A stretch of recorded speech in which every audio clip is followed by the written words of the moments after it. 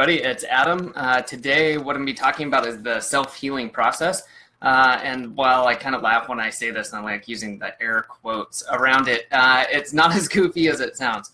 This is something that's really important when you're setting up processes, whether it's in your business or in your personal life. I mean, this could apply to simple things like making sure the groceries, get bought, or, the different, like your finance spreadsheet, tracking your personal finances is done correctly, things like that. So real quick, before we get into that though, if you haven't yet, check out productivity.academy/more. You can get signed up there for free. Also, if you're watching this on YouTube or listening to the podcast, head over to the website. Got tons of reviews, app reviews, stuff like that. If you have questions, there's a contact form if you want to submit ideas, or you haven't seen something that you'd like to see. Love getting the feedback and hearing from people. And then, especially with apps and stuff, there's so many out there that it's really fun to hear about what people are using and maybe like ideas for reviews and things like that. Because I've definitely got my productivity stack, like what I use, but I'm also looking at new things, and that's how I like to stay on top. Like Airtable is a really neat tool that I just started using, and I'll be doing some sort of a review or maybe an overview of how I'm using it in the near-ish future. So I'll commit to something in like the next 30 days, putting that out there. So, all right, so let's talk about the self-healing process. What I mean by this is setting up processes that you set up one time and it has built-in error correction from the beginning. Okay, and what I mean by this is, let's say, for example, you have a website, all right? And if you're an entrepreneur or you have a business or you work for a company, then, hopefully you have a website and there should be some content on it, and hopefully there's more content coming out. If you're in charge of this, you know that it can be a bit tedious, and while you might understand it, let's say you're handing this off to somebody, you've got an intern, you've got a VA, you've got a personal assistant, whatever it is, and you just say, okay, I'm going to write an article, or here's the process for writing, a roundup article, or whatever it is, go post it. All right. I think we can all agree that that is not a good process, but let's say we lay it out a little bit more. We have lots of steps. All right. We want to have an eye-catching title, not some clickbait, but we do want people to pay attention to it.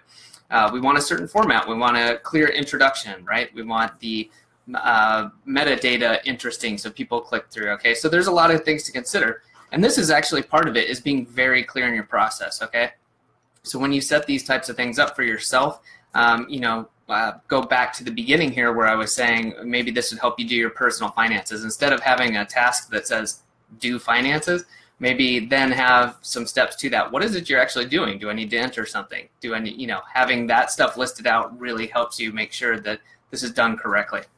All right, so that's the first part.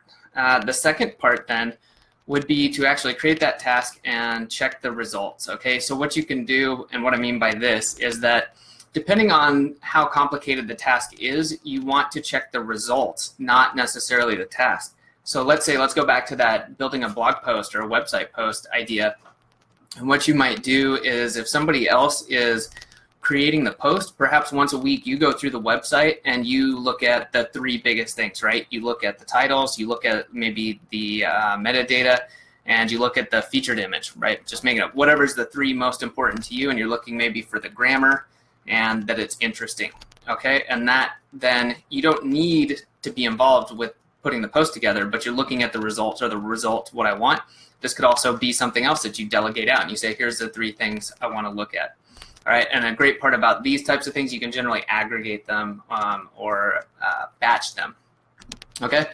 And as part of this, what you would want to do is provide feedback. Again, I'm using the example of handing something off, but this could be feedback to yourself, this could be feedback to a VA, something like that, or this could be automated feedback, okay? So there's a lot you can do here, but a lot of this, if you're working with people, this is very handy. If, let's say, again, the blog post idea where you're working with someone to get them into this role, provide feedback. If you're making a change to it, and you said, the grammar wasn't quite right, the title was a little off, have that step where whatever it is, maybe you're using Trello and you have a task for this and you say once a week, I'm going to go through, look at the posts. If there's a correction made, I copy it, I put it into Skype or Slack or however I communicate with that person, all right? And then last but not least is to set a review date for that task. I think this is also really important, for the process/task. go over it. Don't just let it wander off on its own. This is kind of the last resort. If you can't really come up with a great way to do some error correction within the test, like I've been talking about, then your last chance, I guess, is to schedule a review of the task itself and see if it's working. And, this is totally up to you. It depends on the task. If it's a really frequent task, maybe it's not needed as much, but maybe every 30, 60, 90 days, you have some sort of a review where you go through it and go through the steps with the person doing it and say, hey, is this working? Okay, let's look at the results recently. Okay, is it working? No. What changes do we need to be made? And go from there. So really hope this helps. This is something that I'm working on improving and putting into more structure throughout my businesses. And I think it's really important and very helpful. So I'll be kind of formalizing this and putting together some more information on this. If you're interested in it, let me know. Otherwise, I will see you next week. Thanks for watching.